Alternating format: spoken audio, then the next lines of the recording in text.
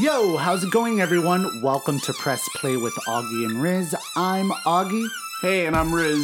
This is a weekly podcast where we, two X-Men wannabes, discuss movies, TV, music, and anything we think you guys might like to listen to. Don't forget to subscribe to our podcast. We have an email where you can send us some funny stories at gopressplay2@gmail.com or send us a DM via Instagram at PressPlayAR. That's gopressplay2@gmail.com and Instagram PressPlayAR. On today's episode, we'll tell you what we think about the Black Widow and Mulan trailers, and we'll review the movie After the Wedding. Riz keeps you informed with the latest in DVDs and music, and we'll end it with 6 Degrees of Separation and our fact of the week. But first, quick news. So, it's been confirmed that the Skywalker stars are done with the Star Wars franchise after Episode 9. That includes your favorite Oscar Isaac, John Boyega, Daisy Ridley, and Adam Driver. But that also includes the originals as well. I mean, obviously, they killed off most of the originals, and Carrie Fisher's characters is alive in the movie, but unfortunately passed away IRL. So the entire Skywalker, according to reports, is done after 9 films, which I am okay with. I'm okay with too. I think they set up a fantastic universe in all these 9 episodes, and I think it's time for them to branch out, and I think they're realizing how what's the word? How profitable it is after they saw how fans reacted with The Mandalorian. You know, they have that Star Wars seasoned, but they don't have to constantly milk it with the Skywalker. The universe is so grand, so grand, and I think it's time for them to retire them and to just start off with either a new family, a new saga. And it would be cool for them to maybe 30 years from now, they can come back as the like Skywalkers, as like these legendary, like how currently Luke's lore was in these reboots. I see. You know, and then that would be cool to bring them up later on. 30 years. The 30-year plan. They might have a 30-year plan. Disney. You never know. Disney already have their stuff down packed for a good while. And with the reboots, I'm sorry, they're like with The Mandalorian, there's nods and winks. You know what I mean? Yes. To the original trilogy. I think Baby Yoda was designed for a certain reason to get us all obsessed with that show. Even though it's not Baby Yoda, I'm guessing he's related to Yoda in some way. Or their race. That's what I'm looking at it. Yeah, but they look so much alike. I demand a DNA test. Do you think that Baby Yoda is like the reincarnation of Yoda? I've read that theory, but I don't know. But I've read that theory. Interesting. I'm okay with it. I think it's a new generation, and I'm looking forward to what the Star Wars universe has in store for us. But first, let's get past this last movie. Let's see what they do. Hopefully they end it really well. There's, I've read rumors either way, and I'm excited to see it at the end of the month. Me too. The next news we have is that the Honey, I Shrunk the Kids director is in talks to helm a reboot for Disney Plus. I'm okay with it. If you guys don't remember or don't know what Honey, I Shrunk the Kid, it's about a scientist played by Rick Moranis who did Little Shop of Horror. Little Shop of Horror, little alarm. Okay, sorry. I was about to go full production right now. Was a scientist, and he accidentally shrunk the kids, and in the sequel he shrunk himself with the parents. That was the third one. The second one was Honey, I Blew Up the Kid, which as a child, hearing the title of that film, I thought it was something like completely different and something more morbid. Yeah. So yeah, it's the third one, and Rick Moranis left the spotlight after those movies because his wife passed away of cancer, and he became a full-time dad and left the spotlight. And hopefully he does come back for the reboot. If not, I think I totally understand why he wouldn't. Because he hasn't been in anything at all, or nothing that I can think of recently, or at least in the last 10 years. He's starting to come out more. I've heard that he's been going to cons and stuff like that. Oh, okay. So I think if they offered him like a cameo or something, I'm sure he would do it. That'd be amazing to see him again. And that's the movie that I learned that bananas had potassium, because in the movie, the kid had like a vitamin K deficiency or something like that, and he fainted. And I think it was in the third movie because the parents were shrunk. Oh, and I don't think I ever saw the third movie. I was upset that they recast the mother. And who played the mom? I don't know, but they recast her and it pissed me off. And in the movie, the guy faints, and the mom and the dad is like, oh, like, I think they were like small on the kitchen table, and she saw that their daughter helped out with feeding him bananas to raise his potassium level. And I'm like, oh, well, now I know where I can get my vitamin K or my potassium. I want to say the third one was straight to video. I never saw it. Never saw it. Yeah, I liked it. I'm okay with it. Hopefully it does come to Disney Plus. Again, reason why we have Disney Plus is for all these videos. And I have another piece of news that turns back to Disney Plus, which isn't as positive, but I'll get to that in a second. Are you done with Honey, I Shrunk the Kid? Yeah, I think I am. But I'm looking forward to that. Hopefully, again, Rick Moranis makes a cameo. Yeah, me too. The next piece of quick news is a little bit of a controversy that I don't think you heard, kind of blew up last night. Actor Mena Massoud, who played Aladdin in the live-action Aladdin earlier this year, has come out in an interview saying that he hasn't been able to get a single audition since starring in Aladdin, the $1 billion Aladdin. And fans are like, wow, that's kind of messed up. And we talked a little bit about how hard it is for certain actors to break through or to continue on with their career because they aren't white, cisgendered, heterosexual. You know what I mean? Mm-hmm. And a lot of fans were saying, well, hey, Dumbo only made $333 million and it's already been greenlit for a sequel. Why hasn't Aladdin been greenlit for a sequel? It is.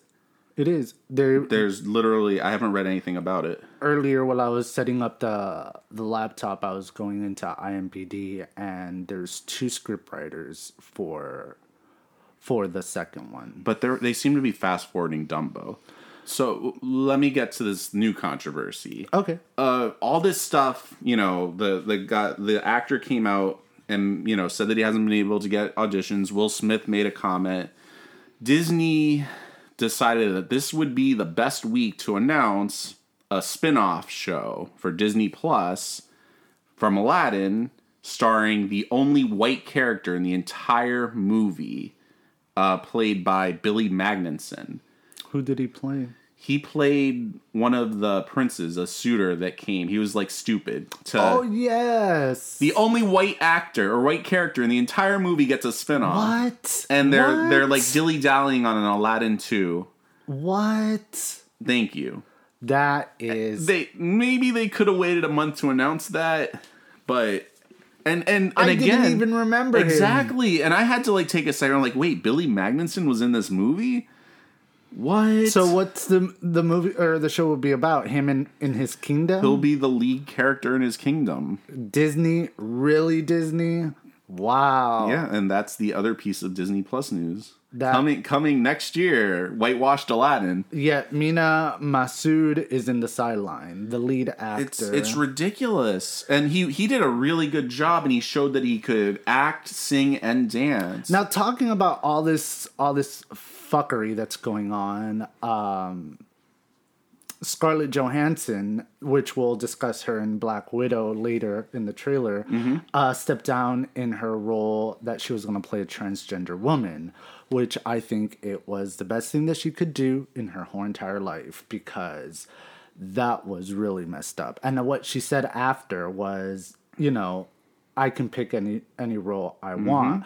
But something that you said about actors picking these roles is it's just for Oscar or award season bait, because then you have all these white people or all these people going, wow, Scarlett Johansson playing a transgender woman. That is so brave. That is, oh my God, that's Oscar worthy. Or Jared Leto playing the transgender woman in what's that cowboy? Transamerica? No, whatever. You guys know what I'm talking about. Like, no, Transamerica was Felicity Huffman. Another Felicity one. Huffman. There Brave was actors. Glenn Close that did it a few years ago, and of course, Hilary Swank won And there's her first another Oscar. movie where, yes, for Boys Don't Cry. So you have actual transgender actors and actresses that could actually play these roles, and you have cisgender actors and actresses that get them to try to win an Oscar. And it's the same thing about playing gay. It's the same thing about Oh my God, yeah. But playing gay, go ahead. playing yeah. someone with like autism or mental like Juliette Lewis did a movie. Leonardo DiCaprio played a kid with autism. And of course, Oscar buzz around all of it. So brave, so smart, method actors. To play someone else's life. And it's a little offensive. It is. It really is. Like that movie with Stanley Tucci that's about to come out where he plays a gay man and another straight actor also plays a gay man. And I'm like, really? Like there's no gay actors out there to portray a gay storyline. Yeah, it's almost 2020. It's time that we put that to rest. And I don't know if I mentioned it on the podcast, but who was the actor that was going after James Bond? Gay actor. Do you remember? Yes, that does ring a bell. I can't think of the person's name right now, but yeah. But I think he said something like, people were getting on his case. James Bond has to be played by a heterosexual actor because he's a heterosexual person. So wait a minute, you're Hollywood. It's okay for a straight person to get a gay transgender role and play as a transgender role or a person or a gay person, but it's not okay for a gay man to play a heterosexual person, because even though, like, let's not put James Bond gay, but they're still not happy because there's a gay person playing a straight actor. So it's a double standard in that way. Right. And in my opinion, why can't James Bond just be gay for a movie or a spin-off movie? Or why is the lead character always white, cisgender, gay? I mean, heterosexual. Cisgender gay. In these gigantic movies, have a movie where just the lead character is gay and it could be played by a gay character.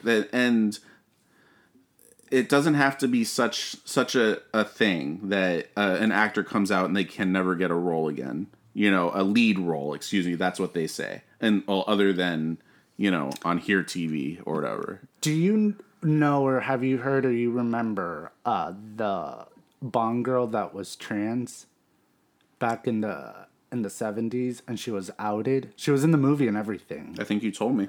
And she was outed and outcast, but y'all need to stop being like little bitches about that.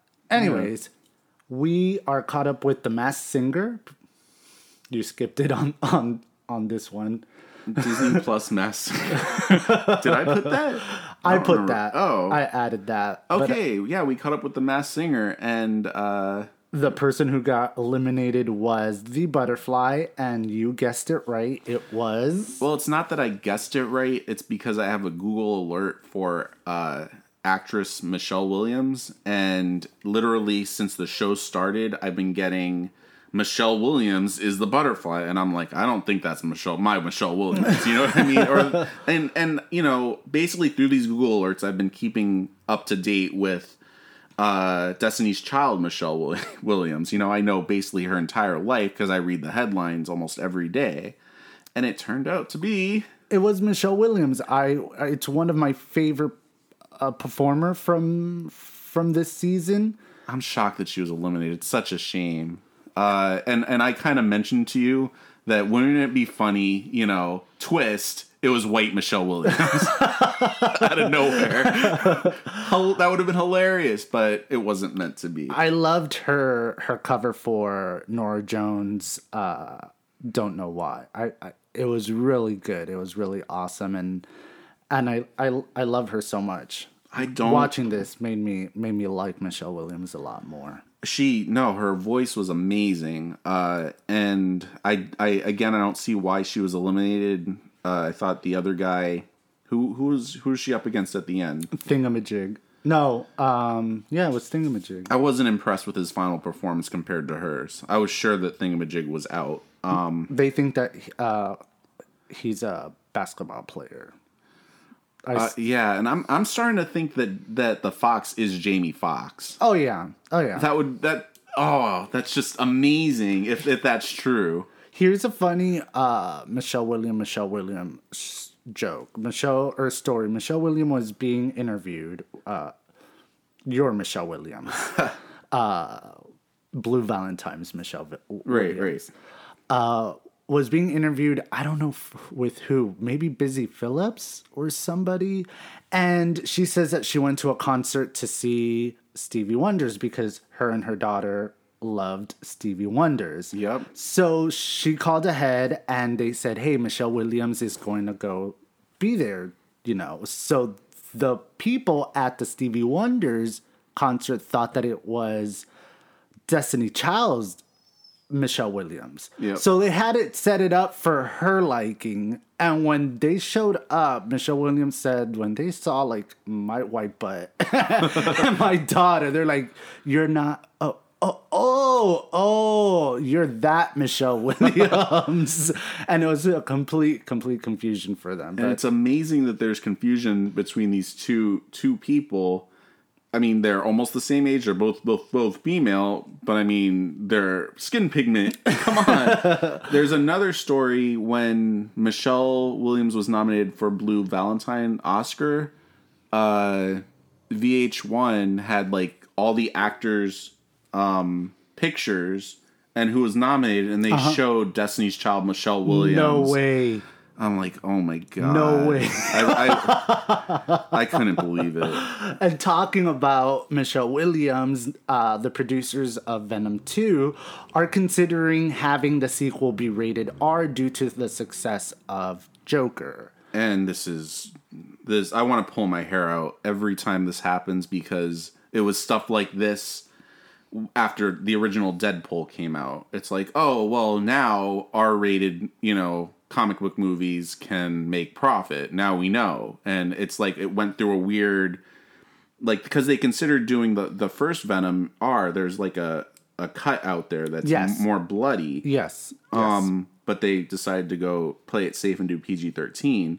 So now it's come back around now that another studio has taken a chance and was successful. Now they're going to go and do it. And why do you think it's such bunch of loops to put this put a movie rated R after you have the success not only with Joker, with Deadpool 1 and 2, and there was even going back to like Kick-Ass, and you know, they were really successful movies. And why do you think it's still such a hassle to just greenlit it and be like, hey, 1 + 1 is 2, judging from the past?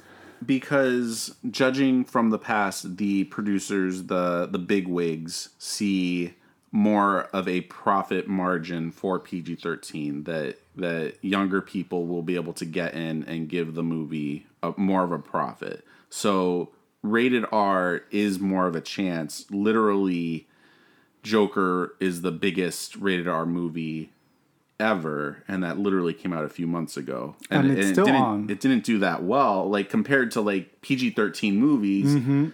It's not as high up, So I'm sure there's producers in the background like, if we had edited Joker to be PG-13, it probably would have done even more. You know what I mean? That's the thinking. It's all about profit. Yeah. And if they could edit it G, they would, The Joker on Adderall or Paxil. Spin-off. Yeah, right? He actually takes all his medication and he follows through. I say do it. Make it R. Just don't cut Michelle Williams / She-Venom. I think like you have what they have with her. It's golden. It's fire right there. They need to do a spin-off. I would be, and she said it. She's like, I want to do a She-Venom spin-off. And that's awesome. I'm all for that. Holy crap. I would, like, my head would explode. That'd be amazing. More with superhero news. While his co-stars are campaigning for the release of the Snyder Cut for Batman v Superman, Henry Cavill is campaigning for a proper solo Superman sequel. Yeah, that was kind of a surprise to me because rumors were that Henry Cavill was out as Superman. I thought so too. But that was never confirmed. I guess it was confirmed that Ben Affleck was out as Batman. But apparently he's still attached, and, they're just dragging their feet for another Superman. He did an amazing job. I would like to see a new Superman movie. I want to rewatch Man of Steel. I think I vaguely remember it, to be honest. But it was, I think, a turning point in superhero movies when they brought it more home, more human, It's not like all that, action. Although there was action, but it wasn't like your MCU. Yeah. It wasn't your usual superhero. I think it was more of a personal connection And it with was Man of Steel. It was Schneider that did Man of Steel. I want to say it was him. What's his first name? Zack. Zack Schneider. And no, I remember it generally vividly. I love what they did with the main villain. I wasn't too impressed. Was Lex Luthor in that one, or he had like a cameo? I think it was. No, I think it was the Justice League.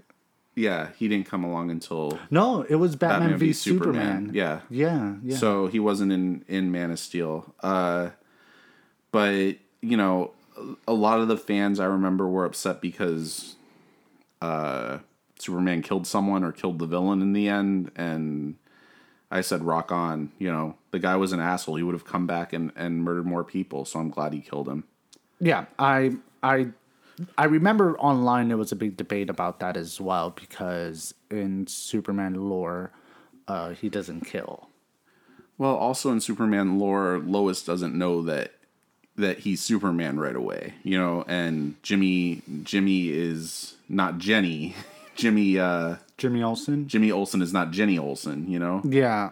Well, So I don't mind these little changes, and sometimes you have to, do new stuff to keep it fresh. And I always say that this is the cinematic universe. It's not the carbon copy of the comic book. This is what makes the universe, or the cinematic universe, the cinematic universe. The same thing that when people complain about X-Men on the big screen, or when they have tidbit about Avengers, this is their universe. This is their story arc. That's their alternate universe. You can't be upset that it's not copy paste from the comic book, because you have people like me who's an X-Men fan, would actually see scene by scene or panel by panel from a comic book on the screen, and it does become predictable.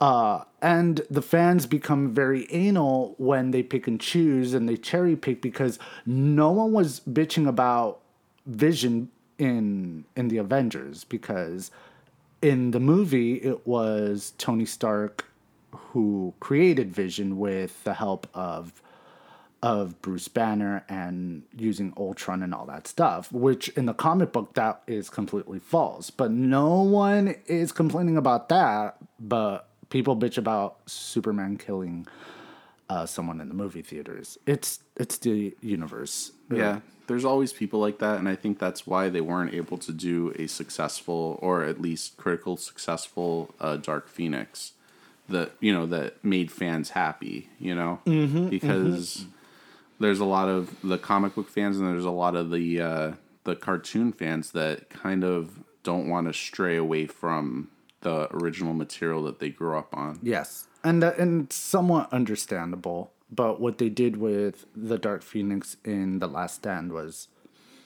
not awesome. But that's a different podcast that we're going to talk about probably in the future. You want to go ahead with the next quick news?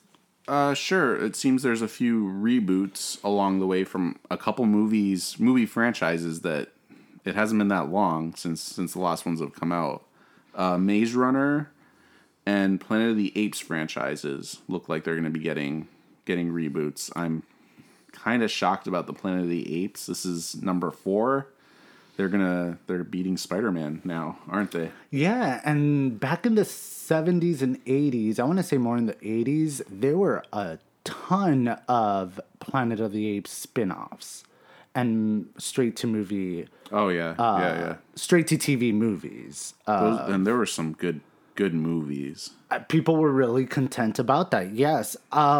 Maze Runner reboot, I'm not sure about it. I really liked the first one, and it kind of just fizzled out because it was going on during the age of trilogies with Twilight and Hunger Games and what was that movie that we saw in the theater about the girl and the alien? Divergent. With who? I forgot her name. Oh my god. No, it's been erased from my mind. I know it. It's been imprinted in my mind. We can't mention her name anymore, so we're going to move on.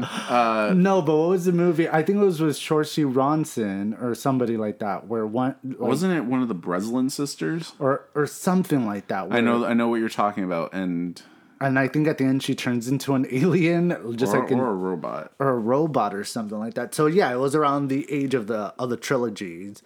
Or not trilogies, because I don't think Maze Runner was a trilogy. There were 4 films. Or, like a ongoing... Movie-based, ongoing franchise sequels, type thing. Yeah. I mean, movie-based. I meant book-based. Book-based, yeah. Good, yes. That's a good analogy. But Planet of the Apes, to be honest, I'm very indifferent about that. I hated the Mark Wahlberg one with a bloody passion, even though the end was pretty cool. And I really liked the at least the first 2. Oh my god! New ones. Yes. But for whatever reason, I never saw the next 2 after that. And I actually think that I got the 3rd one for Black Friday last year or 2 years ago, and it's with Mama, and it's sitting there collecting dust. But I got it for $4, so there you go. Sweet. So that's all we have for quick news. We're going to review now some movie trailers. The first movie trailer that we have is Black Widow. It is set to release on May 1st, 2020, and the director is Kate Shortland, who is a director for the movie Lore, and it stars Scarlett Johansson, Rachel Weisz, Florence Pugh, who is from Midsommar. That's right. I love her. David Harbour, William Hurt, and Ray Winstone. And the movie synopsis is a film about Natasha Romanoff in her quest between the films Civil War and Infinity War. The movie will focus on getting in touch with her family. I would like to start off by saying action 9-10, plot 3. Because for me that's very, very cliche. I agree. When I saw the girl that she was fighting in the trailer, I'm like, oh, this is going to turn out to be her sister. And then it turned out to be her sister. That was Florence Pugh? I want to say that's her, yeah. All right, well, I'm happy to see her in something else because I didn't recognize her. But it's such...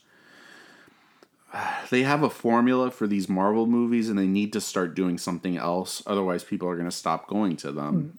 And you can see it's very well seasoned with MCU everywhere. Like I said, it looks like it is going to be action packed, and I think that's what's going to pull in people into the theater. But that whole let's go back to the beginning where it all started, everything started, I feel like that is very safe, maybe. Very cliche and very safe. They could have done something completely different, or it does take place with Civil War and Infinity War, and she's a paid assassin. She could have done like a spin-off where she's doing something off to the side, but I guess they want to explore her lore because it wasn't enough in Age of Ultron. Yeah, but I'm thrilled to see Rachel Weisz. She is amazing, playing her mother. I don't think that she's old enough to play Scarlett Johansson's mother. Let's not get into ageism with Hollywood. I know, but we just got into yeah, gender and orientation earlier, so let's not do that. Exactly. Regardless, I think I'm gonna go see it. Well, it's a Marvel movie. Of course, we're gonna go see it. I mean, I have no choice. let's be honest. But I'm glad to finally see her get her solo movie. I think, like I said, I would have preferred it be, before they had killed her off. But that's just me. Yeah, I agree too. But we'll see. And the next movie trailer that we're reviewing? Yeah, the next movie trailer that we're reviewing is another live-action Disney movie, Mulan. Who is that girl I see? Which is set to be released March 20th, 2020. I can't believe the decade's almost over. Yes. Holy mother. It's directed by Nikki Caro, who directed The Zookeeper's Wife. That's not the one with Robert Pattinson that you were talking about? No, that's Water for Elephant with Reese Witherspoon. Okay, all right. The cast includes Yifei Li, Jet Li, Li Gong, Donnie Yen, Yosan An, Jason Scott Lee, and Rosalind Chow. A young Chinese girl disguises herself as a male warrior in order to save her father. It's a live-action feature film based on Disney's animated Mulan. So you want to start off with that one? Absolutely. I may or may not have been obsessed with Disney movies, starting with The Little Mermaid, going on until I think The Hunchback of Notre Dame, and Mulan was right after that. So I think Mulan was the first Disney animated movie that I didn't see in the theater since Beauty and the Beast. And I honestly wasn't interested in it. I think I saw it on DVD years later, and it was all right. What about you? I liked it. I grew up, although we're about 5 years apart, but it does make a difference on of course. What you watch. I did grew up in that type of, in the 90s with the Disney animated films, and Mulan was one of my favorite ones. The movie, it seems like it's not going to be shot for shot like in the animated, or what they tried to do with Beauty and the Beast or with The Lion King. I feel like they're doing this more of a timepiece or a period piece.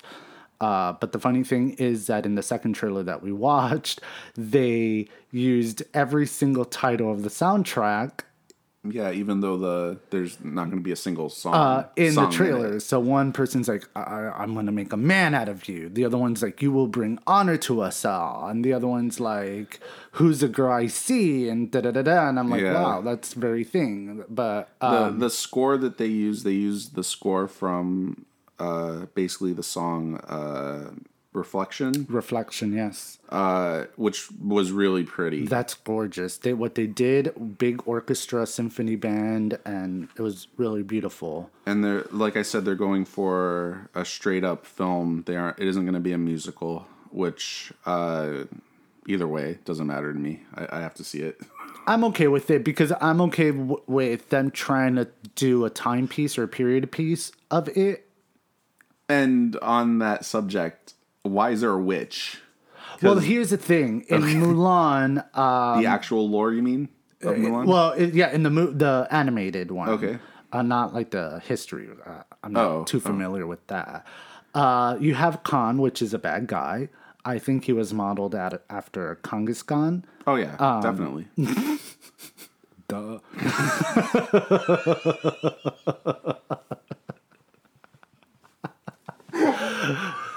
In the animated series or in the animated movie, he has a bird that goes out and patrols. So I think that she is the iteration of his falcon in the animated movie, just like the phoenix that we saw in the trailer is the replacement for Mushu the dragon.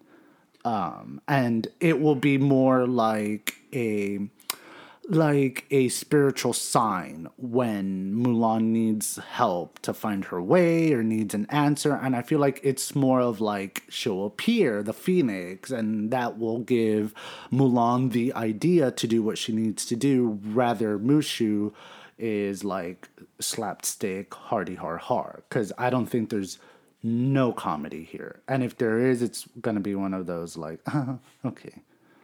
I think there'll be a little bit of slapstick. I don't know from who yet, but there will be some sort of Olaf snowman in there. I can guarantee it. Like that type of formula for movies, it's getting so played out. The Baby Yoda, the Porg, Don't Olaf. come at Baby Yoda. I will hit you. I guess. I'm going to go see this movie. It looks really good. It looks very, very beautiful cinematography-wise and soundtrack-wise or music-wise. I feel like it's also going to be amazing. And those two together can really make or break a movie, no matter what movie you make.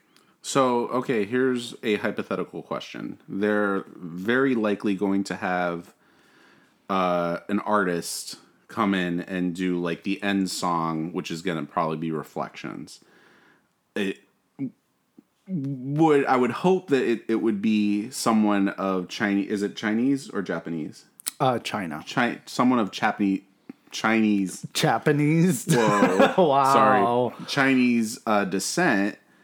Who are they going to get? If it's Beyonce, obviously it can't be Beyonce, but I can guarantee. Girl, I mean, boy. They would do whatever it takes to get her there if they want. If they wanted it, they will put her in a motherfucking kimono. There was someone. Oh no, I can see that as well. But who are they gonna get right now? Me personally, I would pick the girl who sang the song in the movie because the original. The original voice was Ming Lee, which is the Asian actress in Agents of S.H.I.E.L.D. Ming-Na Chen. Ming-Na Chen, thank you for that. But I'm a huge fan of Ming-Na. But there's an actual singer who sang the actual Reflection song in the movie that's not Christina Aguilera.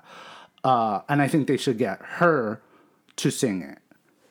All right. I don't think they're going to do that. I know. I mean, I would love and that as well. And I wouldn't be surprised if Christina reprises it. They need to get, like I said, a Chinese singer, but I can't think of any popular Chinese singers right now.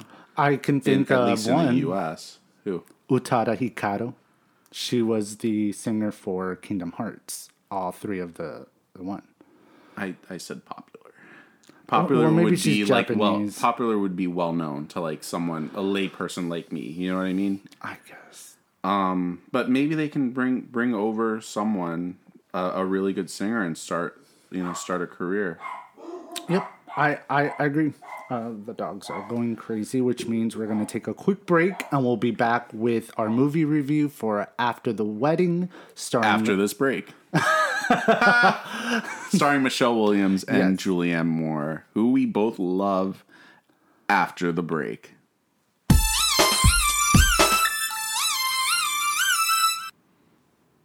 And we're back. Now, before we get into the review of After the Wedding, there's some announcements that I want to make, or we want to make. Pretty big announcement coming up. So we have Get ready. Yeah, we have a big loyal fan. Her name is Cynthia, and she sent us a message letting us know that she does love our show, and she thinks it's funny, and she laughs a lot. But she told us that why don't we review a romantic movie? Because all we talk about is horror or action and superhero movies.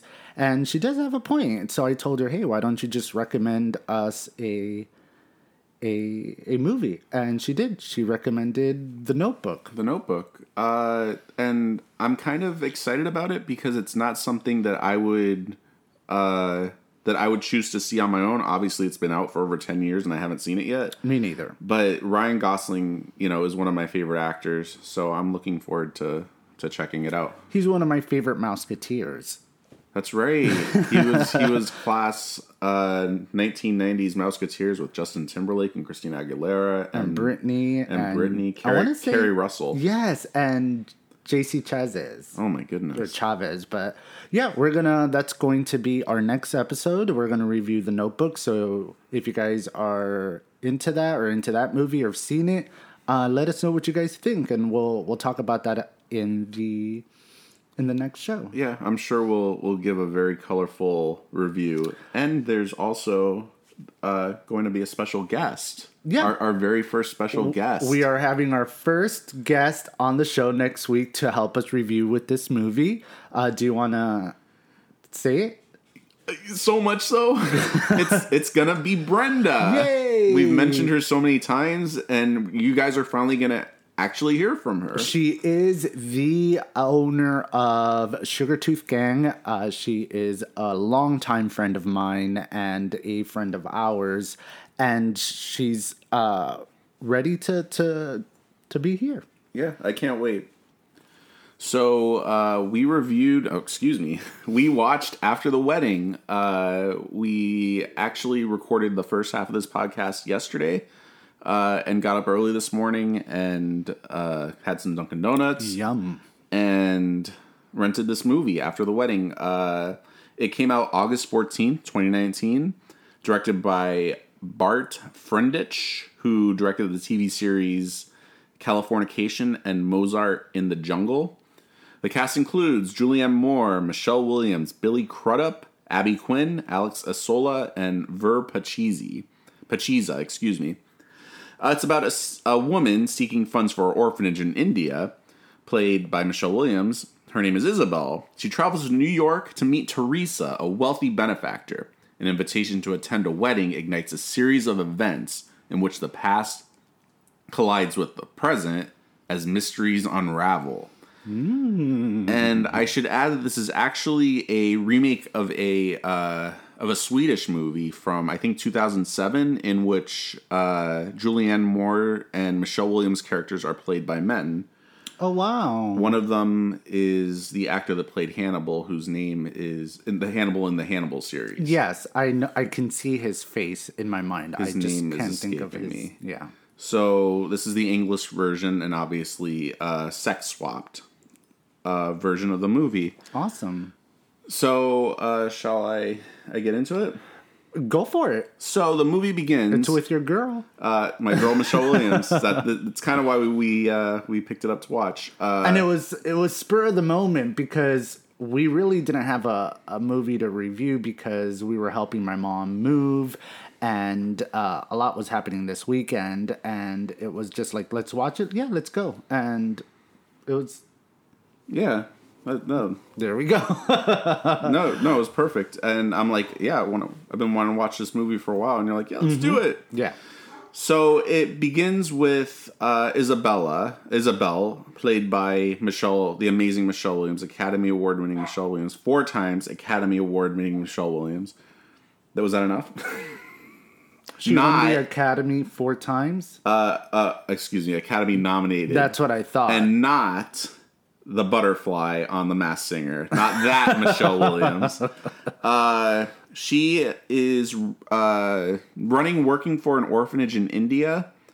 And she is invited to the States, to New York, to meet with a benefactor who wants to give $2 million to the orphanage. And normally she wouldn't want to go, and they try to like send other people from the orphanage, but this benefactor wants her, Isabel, to go personally. Yeah, she doesn't seem a reason why to go.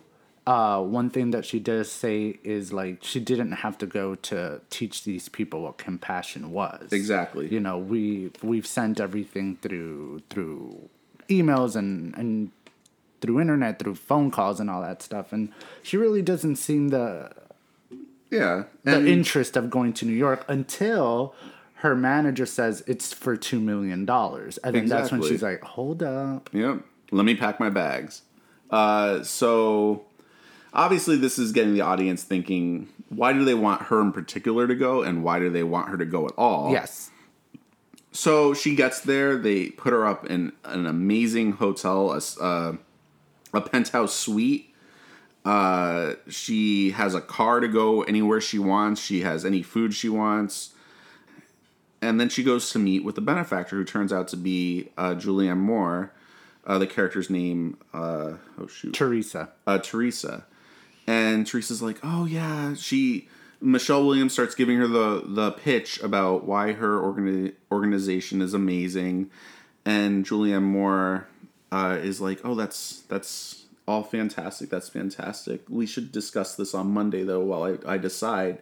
And Michelle's like, Isabel's like, I thought it was already decided. Yeah, when she got there, Isabel, she went straight to business. She didn't want to waste no time. And at that moment, yeah, Teresa was giving her small talk. She was showing her how busy she was. And Isabel wasn't really interested in none of that, but to help the orphanage seek funds. Exactly. So she's like, well, I'm making the decision. I have a few other charities I might want to... why don't we discuss this for lunch on Monday? But my daughter's getting married tomorrow, so hey, why don't you come to the wedding? Yeah, and she finds out all perplexed because she thought she was under the impression that Teresa, already decided on funding her orphanage. Exactly. So at first she's like, not really, but then, for $2 million, I'll go to a wedding, I guess. Yeah. For people I've never met before, or so she thought. So flash forward to the wedding. Michelle Williams, Isabel, gets there late after the bride had already walked down the aisle, being given away by both the mother and the father, Julianne Moore and Billy Cudrup, Teresa and Mike. I don't remember his name. It doesn't matter. So she gets there. She finds her seat. She kind of looks around, and all of a sudden, Teresa's husband, played by Billy Crudup, kind of turns his head, and you could tell by her face that she knows him. And Michelle Williams, she tells a story with just her face and her eyes, and that's why I love her so much. And you're like, oh crap, what exactly is going on? I like how in this movie the director was very subtle with all his shots, but they were so you can tell what was going on. Yeah, he didn't need to spell out everything for you, and that's something that I liked as well. Like a scene would end, agree, and they wouldn't need to say a certain thing. Like you said. Is this recording? Yes. Oh, okay. like you said about the scene where Michelle Williams is in India and the lady says, they're offering $2 million. And she doesn't have to say, well, let me go pack my bags. You can just tell by her face. And then the next scene, she's off to New York. Another thing that I wanted to mention, that I mentioned to you, is there's a scene where Julianne Moore, Teresa, is walking her dog, and she has absolutely no makeup. And I just like the natural of it, that it's not that Hollywood, soft foundation, because you're still going for a walk, and I'm like, this is awesome. This is what real women do. I just like that part. Yeah. It was more more of a human connection to me, the audience. But go on with what you were saying, that she's at the wedding and So she's looking at her, at the husband, and she's like, "Holy crap!" Or from her facial expressions, "Holy crap!" So she runs into the house and she finds a book that it is who she thinks it is. She finds his name and it's his artist book. He's an artist. well, yeah, like a sculptor. And does she confront him there? Or no, she goes back and she sits down during the douchebag. reception, and she has like a douchebag trying to talk her up or whatever. And the daughter, I forget her name as well in the movie. Well, she's played by Abby Quinn, who does beautiful. I think it was song. Maggie. I think it's Maggie. She's doing this speech, and she said how much she loves her parents, and then she went into a story about her mother, about how she chose her, about how her father was walking down the street and he came across a woman with red hair, and Maggie as a baby grabbed the hair, and It was like a sign that Exactly. that was going to be her mommy. So he obviously fell in love with Teresa, Julianne Moore's character, and in that moment again, you see Isabel's eyes, Michelle Williams' eyes. Speak. She's putting two and two together. Yeah.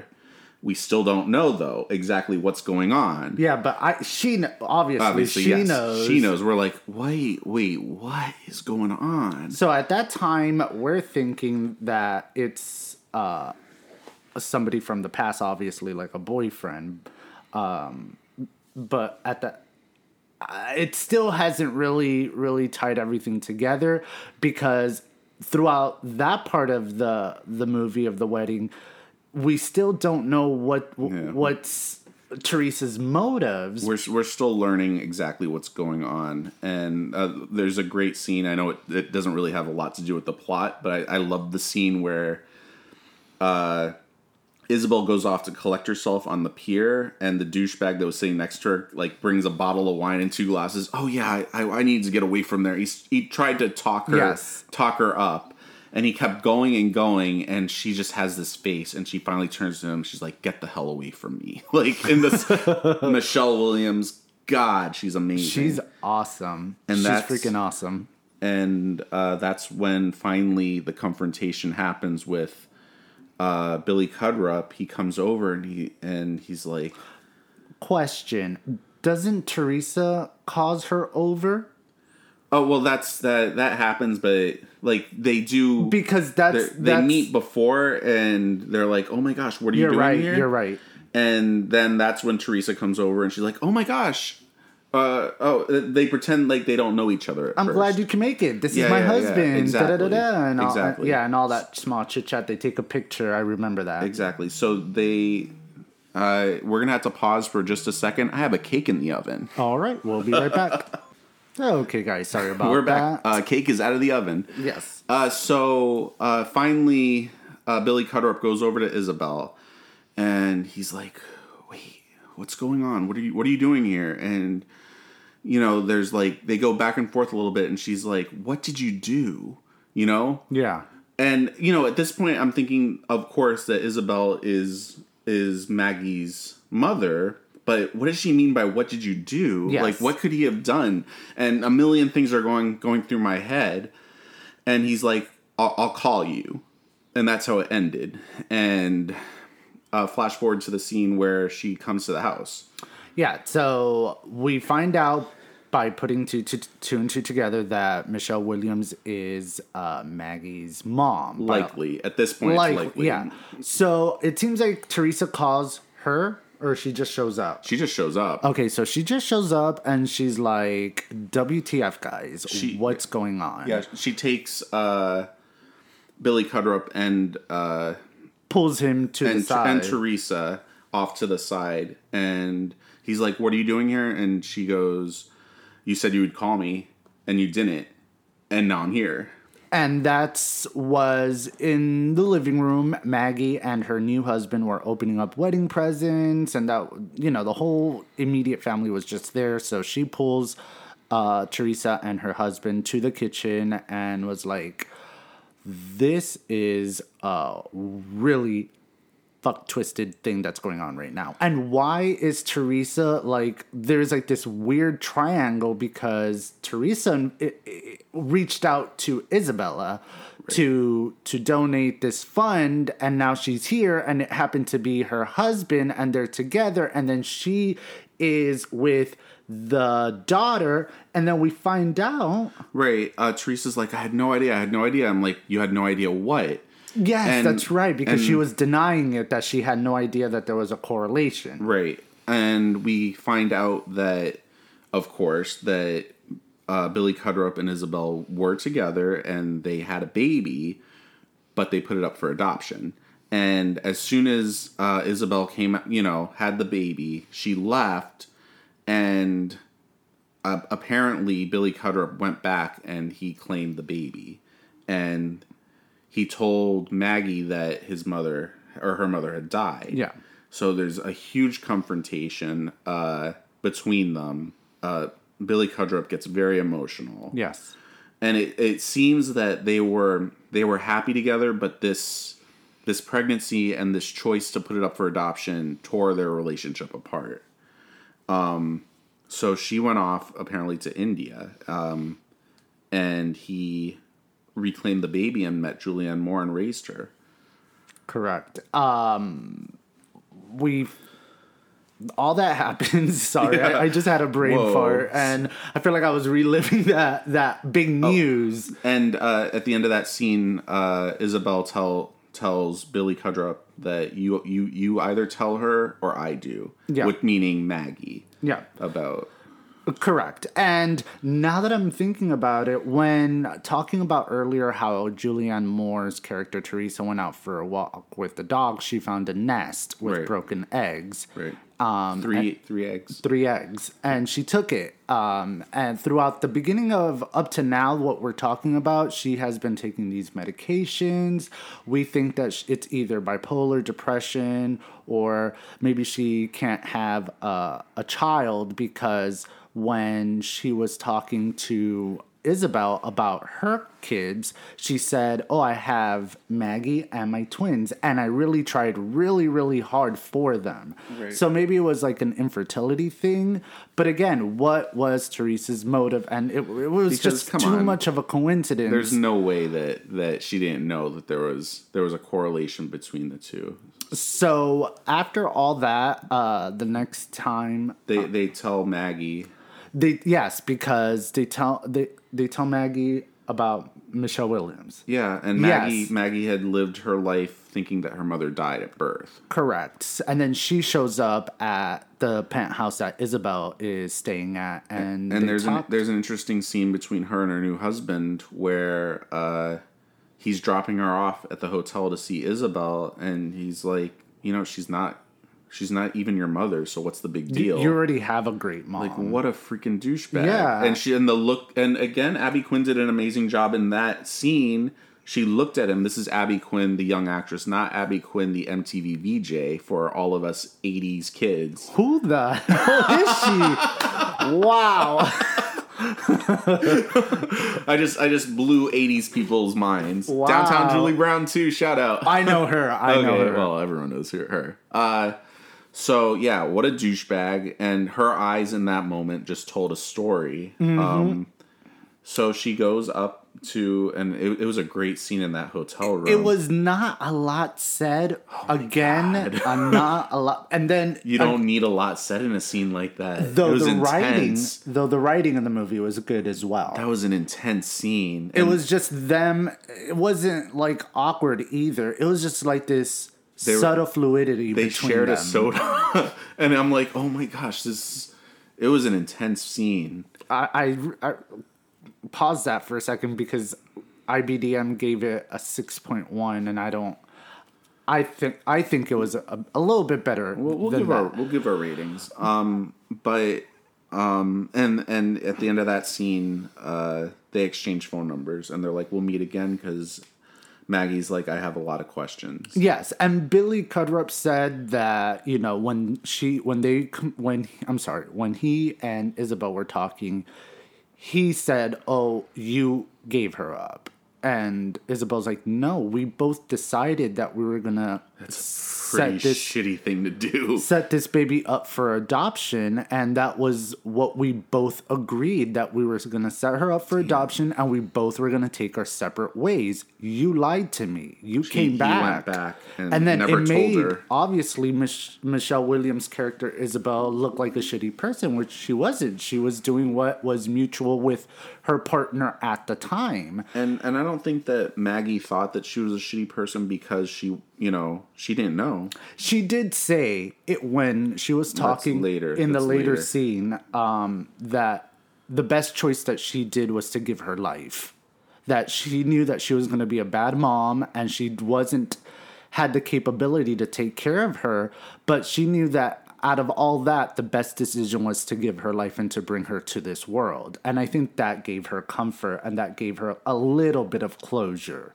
So, a lot of intense scenes. It still has this question: why did Teresa orchestrate this whole thing to bring this woman over to make this gigantic donation? Because she's rich as hell and she owns this gigantic company. And she was only supposed to be there for a week, but she kept extending it for 2 days, 3 days, 2 more days. And she's like, "Hey, I got to go back to India. That's where my life has been." But but Teresa keeps extending it for more because of paperwork and due diligence and things like that about the donation. So we're that's kind of a new, or not a new mystery, but a pretty big mystery. Why is she there, or why did she do all of this? And is there something? Is she setting her up? Is she setting them both up? Before you give the big reveal about it, I had a little bit to go before the reveal. Oh, but sorry. Okay. Are you also going to mention that she's also going to sell her company? Because she's doing that and as well. That's something you didn't pick up on at the beginning. In the original interview, when Isabel came to meet with Teresa, she mentioned that she had a physical, and you have to jump through hoops when you're selling your company, and that's something that I picked up on as something that, why would they mention that? Yes. At all? Yes. So, yeah, she's also in the process of a very successful woman in media. All of a sudden, she's selling her company. Right. Continue with the second interview that she tells Isabel. Well, yeah, there's a second interview, and she's like, "Please, I need you to stay just for a few more days. And I'll extend. I want to, give more to your orphanage. Instead of $2 million, I want it to be a continuing relationship over 10 years, $20 million. But I want to put it in a trust in your name and Maggie's name." And holy crap. She's like, "Wait, holy crap." She's like, I want you to stay for a few more days. I'm actually gonna, go see my sister in DC. Yeah. With the two little twins, and I want you to talk to Maggie, talk to Oliver. Oliver is the husband's name. Talk to Oliver. I just want you all to bond while I'm out. Mm-hmm. And it's like, what is her freaking motive? I know. Like, at first she comes off a bit like bitchy because this successful woman that she doesn't take shit from nobody, not even her husband. She's earned it and all this stuff, and I'm like. And then throughout the movie, she wants to give it away, but she's giving off like a blasé, like, here's the money, so whatever. And it's like, I don't really care. Yeah, Michelle Williams would start to talk about the charity, and she's like, yeah, whatever, okay. Yeah. And then, the days that she's gone go by pretty fast. They, Michelle, Isabella and Oliver have kind of an interesting scene where they kind of mellowly talk about what happened. Yes. But Oliver does go into Teresa's closet, which she did have a bit of a panic attack when she found out that he was in her closet before. And he took a nest, and we thought, it was just her thing that she found, and she was upset that she took it. Yes. But he went in and he found a locked box, and he found a key. He wanted to see what she was hiding, and he found a lot of medication that she was taking. So he waited till she got home, and he confronted her, and we find out that she's dying, and it comes out to light that that was the reason why she brought over Isabel. That's why she was selling the company. Right. She apparently wanted Isabel to have this relationship with her mother because she herself was dying. And that's where the second meeting comes in with the contracts, where Isabel is going over the contract and she's like, "Wait, there's a few things that are a little off. Talk about, yeah. It stipulates that I stay in New York for 10 years." Yeah. And she's like, "I have to go back to India. I have to go back to the orphanage kids, to the, you know."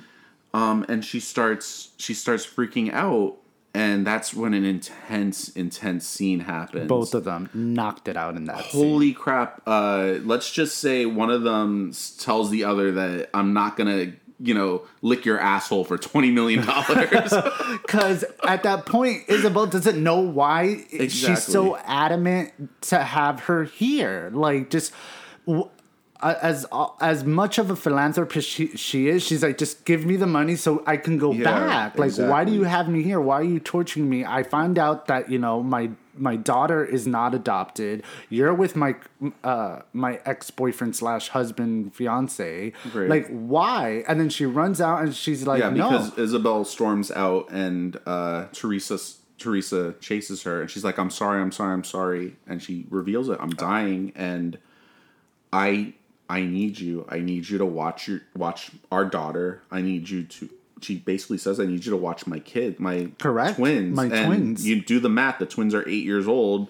10 years. That's until they're adults. Yeah. Which is, to me shocking, and it kind of makes me tear up a little bit. It was kind of wanted beautiful. To set it up, and besides of having a stranger or a big CEO, lawyer, whatever, handling the money, what more than Isabel, the actual mother of her daughter. And out of all the roughness of Teresa that she put off, she planned it out to make it for her because she's like, you're humble, you're a good person, because she investigated her. Yeah, and she saw her through thoroughly. Aww. Well, she saw her. She saw just a little. She saw her thoroughly through her daughter. She said, like, she said that she sees her and her daughter. Yes. And that's I'm sure that's one of the many reasons why she decided to do this. And at first, Isabel's like, she didn't know what to do. And then before all that, Isabel's like, I want to stay at least 6 months here and 6 months in India. She's like, nope, you have to stay here 10 years here. Because she knew that likely she was going to get together with her husband afterwards. Yep. Because they were very much in love before the baby happened. And then Billy or Oliver and Isabel tells Maggie that her mom is dying, and then they have a moment together about that. Well, the moment that I was thinking of was when she goes to Isabel crying that, she just married this guy and she wants to divorce him. She's unhappy. She should have listened to her parents that she was too young to get married. They were only together for 2 years. That was an intense scene as well, and that's when Isabel decided that, again, not in words. Well, actually in words, because she called India to say it, and after the contract was signed, that's when there was a conversation between Maggie and her mom. Yeah. Because Oliver and Isabel decided that she had to know. She had to know, and she was scared shitless, and it was a very, very emotional She's like, confrontation. She said that she had the right to know because she had the right to be able to tell her goodbye, to tell her everything that she felt about her. Mm-hmm. And, she should have not preoccupied her life, her life with other things like getting married. Exactly. And that she would have been upset if she just woke up and found out her mom died and she wasn't able to tell her these things. Yeah. And that was an intense scene as well. So Isabel decided to stay, and after that emotional scene, there was an even more emotional scene. Oh my god. How are neither of these two actresses being considered for Oscars this year? For this movie? There was another intense scene between Teresa and Oliver in which she finally breaks down and is just like, I don't want to die. I don't want to die. I don't want to leave. Oh my god, intense as hell, and both of them are amazing in that scene. Yeah, they completely break down, and her walls just fall off, and she's like, "I'm scared. I'm scared to die." And then it cuts to black, and the next scene, you have Teresa, Oliver, the twins, Maggie, and the dog in the forest with a box that looks like a urn with Teresa's ashes, and they go to like what seems like a sculptor that I'm assuming Oliver designed and spread her ashes there. At the same time, it's like a split scene with Isabel in India, going back to India, and everyone's very happy to see her. To pack up her stuff. To go back to New York, and she has a little boy who's played by Vera Patricia. I figured it was the orphanage, the lady. The manager? Orphanage. No. Oh, okay. Vera Patricia is the little boy. He did an amazing job. Yeah, that she's been caring for about 8 years because he's 8 too. And she said that she told Maggie that she considered him basically her son since she raised him since he was 1. Mm-hmm. She found him on the side of the street. So when Vera's character comes home from school, he finds out, that Isabel's there, and he's happy to see her. And Isabel tells him, "Hey, why don't we go to New York and live with me?" And she asks him, what would you like to come to New York with me and live with me? And he's like, no. He said, no, I'll miss my friends too much. Yep. And she's like, but won't you miss me? And he goes, you can visit. And he goes off to play, and it's an emotional scene. I wish that, well, I mean, obviously that's how the story was going to go. I wish that the character, which is a weird thing to say, had been like, do you want me to adopt you? Do you want to be out of an orphanage? Do you want me to be your real mom? You know, which she didn't do, which I don't know. I'm glad that he stayed, and I'm glad that he decided not to. I feel like it's not cliche, and it made the kid more connected to his home and his people. That's true. And it made him seem like he knew that she wasn't his mom. Yeah. Whereas Isabel did thought that he was his kid. Yeah. He was her kid, I'm sorry. Right. And it was a very realistic and I guess idealistic part of the kid's character to say something so grounded like that. Yeah. And be like, I want to go play with my friends. And you can tell that she was hurt when she found out or when she knew. And I guess it slowly went away, and it pans out, and the movie just ends right there. Yep. That was an intense movie. I liked it a lot more than I was expecting. I was expecting a lot of melodrama, and I kind of knew going into it. You know, I read a passing spoiler that Isabel would end up being the daughter's mother, and I stopped right there. I didn't think there would be more twists than that, and it kind of kept you on the edge of your seat, like, what exactly is going on? What about you? I really liked it. I agree with you in thinking that it was going to be super melodramatic, super, like, sappy, and, like, it got you to a place where you're like, ay, Dios mío, really, guys? Yeah. But cinematography-wise, like I said at the top, it was subtle but really great. The writing was superb. The cast together was amazing. Holy crap. Julianne Moore, Michelle Williams, Billy Crudup, and Abby Quinn were just sensational together. amazing They were really performances. well. Amazing performances. I really enjoyed it way more than I anticipated as well. That's why you never go by the other people's ratings. And this is an indie film. indie film. Yeah. You know, I looked it up online to see where it was being played, and it's like 120 miles away from us. Well, it did like briefly. It was briefly at Aventura. We did have the option to see it, and you wanted to see it, and I'm Yes, like, I remember. I thought it would be too melodramatic for like a day out of the movies, even though I love Michelle Williams, and I kind of do wish we saw it now. I feel like this is a movie like what we did, an early morning movie. Just hang out in your bed, make yourself coffee, have breakfast, and just watch this movie. And I think you'll enjoy it for people who like this type of movie. Yeah. I give it from 1 to 5. I want to give it a 4.5.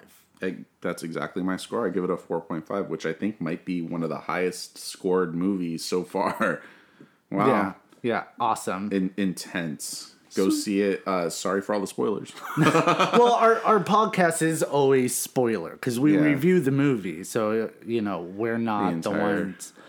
If you don't want spoilers, yeah, just skip our reviews and go back after just you press see the play, movie. like the name of our show, and just let Mute it go. it? Let it go. And let it go. Okay, so the next thing we're going to talk about is some DVDs and music that are out this week or for the coming week.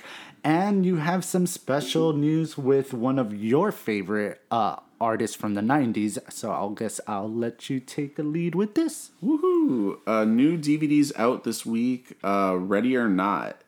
We saw that, right? Yes, that's the wedding one. Yes, awesome movie. Funny movie. We also reviewed that. Check that out. They all know that. They've listened to every episode. The Goldfinch is out, and Love Tide is out. Oh, I bit my lip when I said Tide. New music, Camila Cabello with her new album Romance. Stormzy and Blake Shelton with Fully Loaded God's Country. That's got to be one album for me. Wow. Not a lot of music comes out in December. Moving on to music from the 90s, one of my favorite artists, Alanis Morissette, has been doing a lot of press for her Broadway show. I mentioned a little bit in the last podcast. She revealed finally after 8 years that she was going to release a new album. Oh, and BTW, the first single's coming out tomorrow, which was December 1st. It happened December 1st, and the single came out December 2nd. And I'm like, oh my god. You know, it was another long 24 hours for me. The single is called Reasons I Drink. And I really like that name. The album is actually set to come out in May 1st, so it's almost 5 months away, or it's over 5 months away, which usually they release a single 3 months before the album. So obviously the reason they released Reasons I Drink is because of the holidays, because that'll that's something that people will be like, oh, that's funny to play. And any gimmick that you can put in there.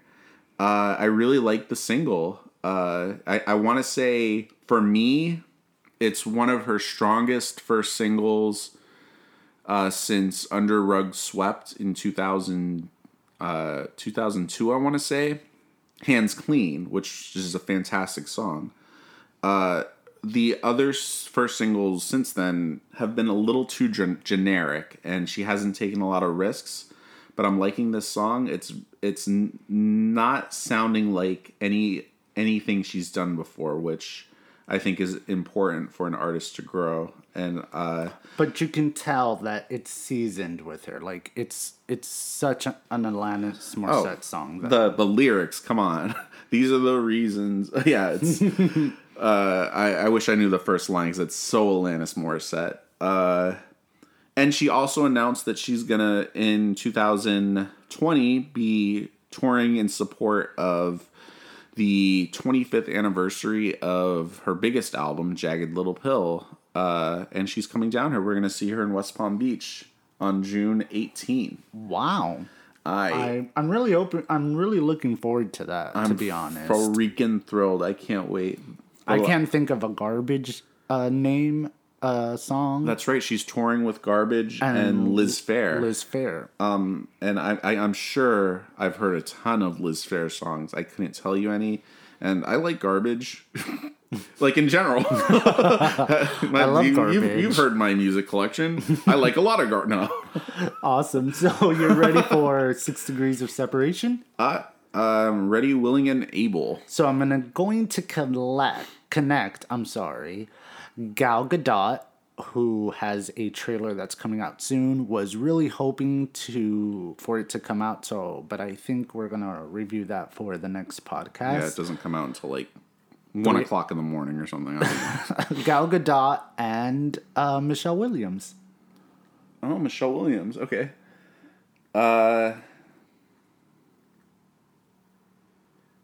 Okay, well, it can't...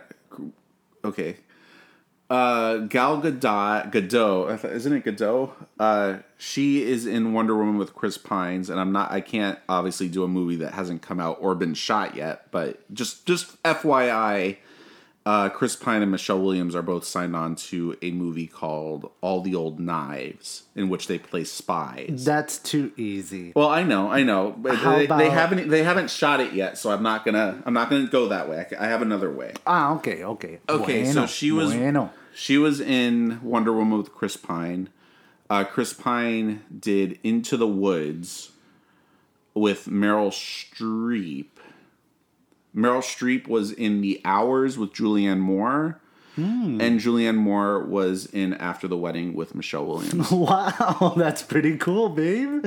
Awesome. And our fact of the week is, in the movie, the Dallas Buyers Club had a makeup budget of only $250. The movie budget was so low in total. And the film artists were able to work with it, and the film's makeup and hairstyling department won an Oscar that year. Damn. Yep, and that's the fact of the week, and you can do whatever you want with it because it's not mine. Because he doesn't have the budget for it. It doesn't. But what's that? What's that? That's the end of our show. We hope you enjoy our show, and we thank you for listening. Please follow us on Instagram or PressPlayAR for updated content and info about our show. Thank you for hanging out with us this week. We love to hear from our devoted listeners, so email us at gopressplay2@gmail.com. That's gopressplay2@gmail.com. Any funny stories, or if you have an opinion about something, let us know. Yep, this is Press Play with Augie and Riz. I'm Augie. Hey! And I'm Riz. Thanks for listening. Let's see.